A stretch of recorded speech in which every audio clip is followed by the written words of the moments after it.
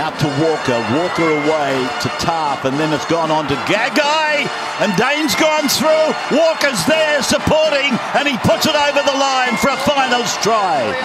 Couple of plays of the game. The Panthers are going to be first after this. It's been ugly. They've been far from their best. Cleary straight through.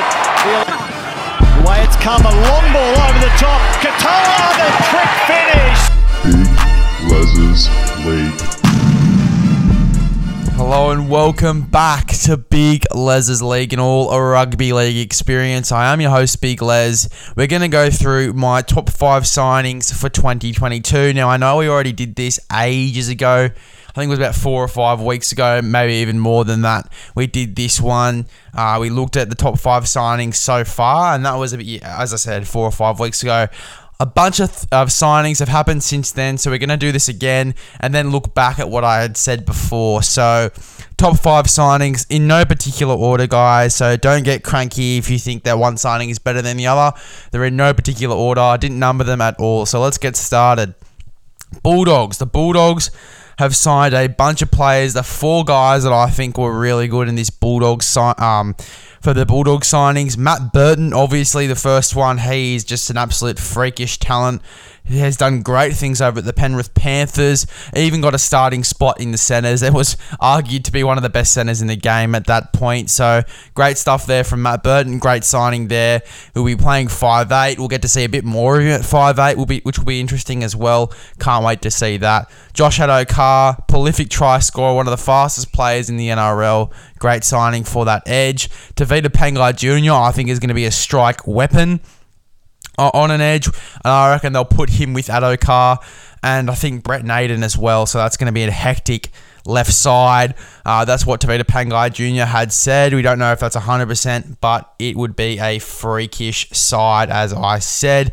Freakish left edge, and then you've obviously got Matt Duffy, again, another one of the fastest players in this competition.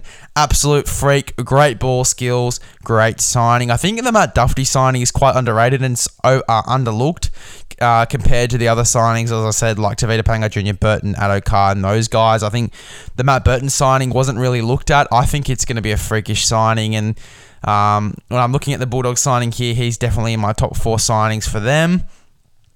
The Cronulla Sharks, they've gone ahead and they've signed Dale Finucane. Just that leadership and the ability and the persistence and just the way he implements himself at training and in games. As I said, the leadership is just outstanding. So, great signing there, Dale Finucane.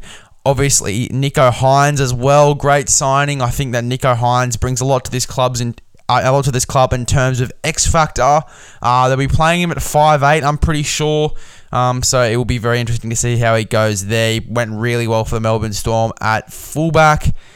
So we will see how he goes at 5'8". It's quite similar in this modern game, 5'8" and fullback. Not to say they're really, really similar, but they're quite. There's the style of play in which 5'8" and fullbacks play with. They've grown to be quite similar in today's game. So I don't expect much to change from Nicho Hynes' game. I reckon it will still be the same type of player. I think he'll bring a lot of X factor to that club, and I think it is an awesome signing. And then we've obviously got Cameron McInnes again, bringing that leadership into that club. I think that in terms of leadership, they are pretty much stacked. The Brisbane Broncos, the 2 signings that I love from the Brisbane Broncos and the 2 main ones, obviously Adam Reynolds, again, we talk about leadership. He's bringing the leadership over to the Brisbane Broncos, also brings that experience. I think he's played for at least 6 or 7 years now, Adam Reynolds, so he brings all of that experience to that club. He's exactly what they needed, leadership and experience. That's what the Brisbane Broncos needed in that club, and Adam Reynolds brings that. I think the Brisbane Broncos are definitely top 4 contenders. And then we've obviously got here Kurt Capewell as well. Kurt Capewell, I think, is a really, I think, underrated signing, to be honest. I think he's definitely one of the best defensive back rowers in the game. I mean, geez, and he's quite strong as well, Kurt Capewell. So, I mean, Brisbane Broncos, they're definitely a threat in 2022 for the top 4 or even just a top 8 spot. The Sydney Roosters, just in the past few weeks, they've signed Paul Momirovski and Kevin Naiqama. Kevin Naiqama pretty much won the equivalent of the Clive Churchill medal over in the Super League, so I will be definitely surprised if he doesn't start in this side. And Paul Momirovski as well. I actually reckon that Paul Momirovski will be shifted out to the wing and Kevin Naiqama will go in the centres with Manu. I think that's how it works. I don't really see Billy Smith getting a spot as much as people rate him, and I do rate him as well. I think he's a fantastic player, Billy Smith, and really unlucky with injury. I think with just the signings that they have at the moment, the Sydney Roosters, I think that Kevin Naiqama takes that centre spot off Billy Smith, unfortunately. I think Kevin Naiqama is just too talented of a player to leave out of that side, so I would see Paul Momirovski being shifted out to the wing to cover the spot that BMOS had left and that Ikavalu had left. So Paul Momirovski on the wing, and then Kevin Naiqama taking Jay Mosl's spot that Josh Morris had left for him. So I think it's a pretty deadly backline. Tedesco fullback, Paul Momirovski, Tupou on the wings, and then Manu and Naiqama in the centres. I think that is just an absolutely freakish backline there. And then you add Connor Watson to the equation. I think he's playing hooker from what I heard in 2022. Obviously, if Brandon Smith comes, when Brandon Smith comes, he will obviously take that number 9 spot. But for now, I think that Connor Watson will be playing at 9.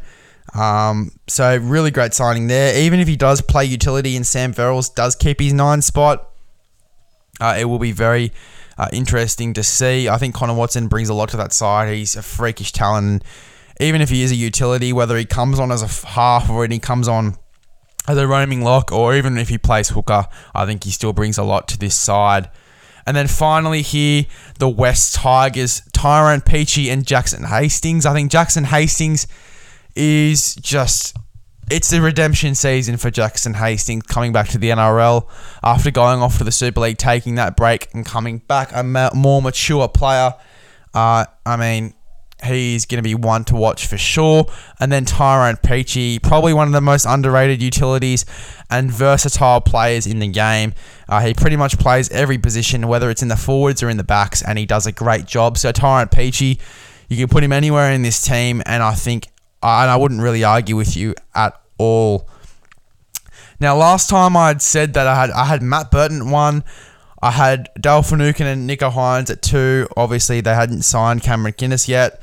Number 3 was Reynolds and Capewell. 4 was Watson and Renofo-Tony. Renofo-Tony's another guy that I forgot about, and I think is a really underrated signing too going into 2022. Young forward from the Canterbury Bankstown Bulldogs. He is just an absolute weapon. Really strong, really just a big boy. So I think that's going to be an awesome signing. An awesome signing there for the Bulldogs. And then I had Jamal Fogarty in there as well. So great signings for those clubs. Thank you for choosing Big Les's League and all rugby league experience. Recommend this podcast to a friend, and I'll see you guys in the next one.